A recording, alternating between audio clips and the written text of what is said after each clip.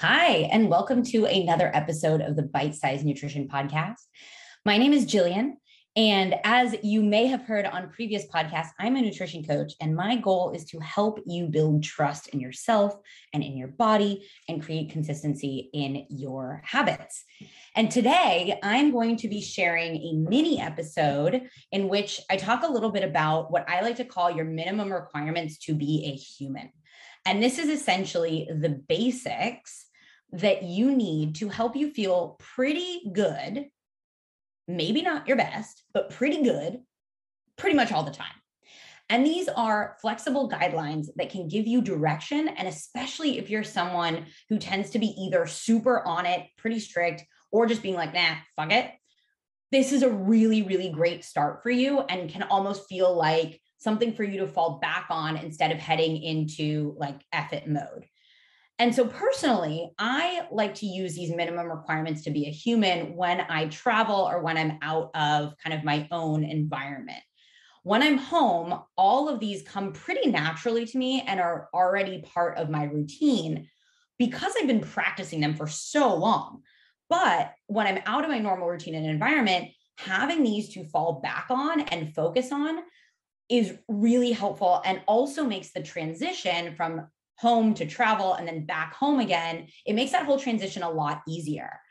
And so if you're someone that tends to really fall off when life is stressful because you just cannot keep up with everything that you want to keep up with, or if you're someone that when you go on vacation, you're like, oh my gosh, this is an opportunity to just like do whatever the hell I want, which is red flag. That's an indication that what you're doing at home is perhaps not sustainable.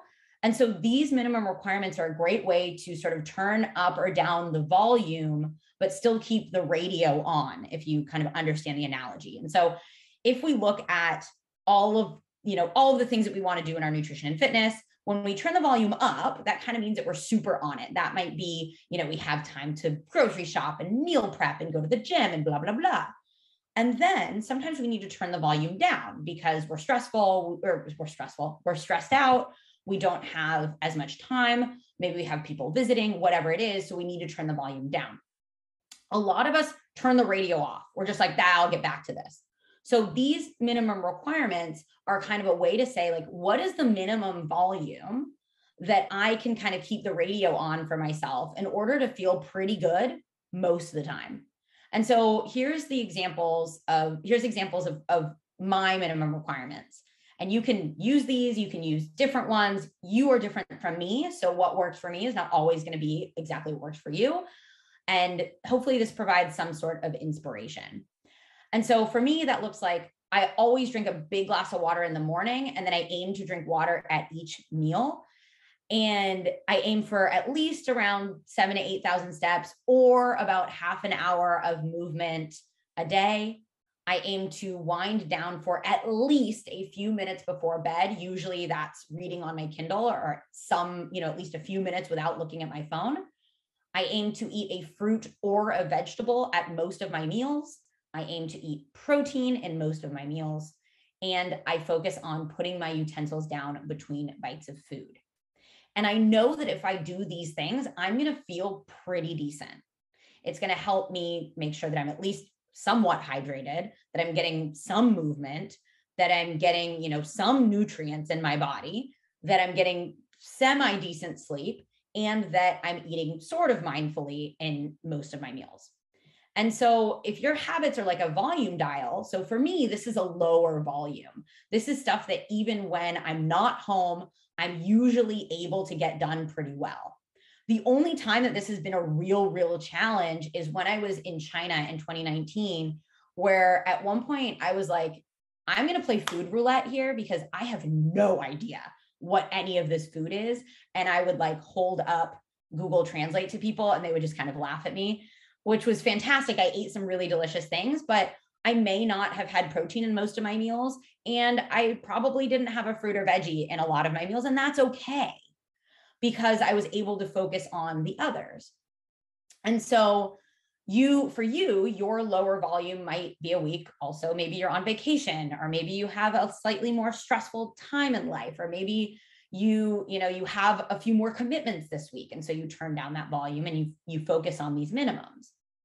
And then when you're at home or you're having a week where your capacity is higher, then you can turn up the volume and sort of like level up these minimum requirements. So maybe instead of just getting steps, for me, I'll go and lift weights. Maybe instead of just getting a fruit or a veggie in most of my meals, I make sure that I'm having both a fruit and a veggie in pretty much all my meals. And for me, that looks like maybe I don't only practice a few minutes of a wind down routine. I actually do a much longer wind down nighttime routine. And so the idea is for you, when you do this for yourself, is to set yourself minimums that you feel at least 90% confident, 80 to 90% confident that you can hit even when you are out of your zone. And if you don't hit them, it's not an opportunity to beat yourself up and tell yourself that you're not good enough. It's an opportunity to get curious. Is it because this minimum requirement is too much of a challenge for you? Is there something that you could do differently to make it easier on yourself to hit the minimum? Or do we need to scale down the minimum? And I'll give you an example here. Let's say for you, you normally on a really good day, you hit 5,000 steps. So for you, your minimum should not be getting 7,000 to 8,000 because that for you would be above and beyond. So let's say you normally hit 5K steps. Maybe your step goal is like on a, bare minimum, I'm aiming for 3,500, an example. Or maybe you say, you know what, I don't usually eat fruits and veggies in all of my meals right now. So maybe your goal is to just get like a fruit or a veggie in the day. You get what I mean? And so this is, if you're someone that feels like you're super all or nothing, I've had so many people tell me I'm just an all or nothing person. And there's also those of you, I know you're listening, who use vacation as a moment to just completely disregard the things that usually help you feel good. Then you get back, you're like, oh yeah, like sleep or water, like what was that? And so whoever you are listening to this right now, I want you to take a moment and write down in a note in your phone, in a notebook, whatever that is, write down your minimums.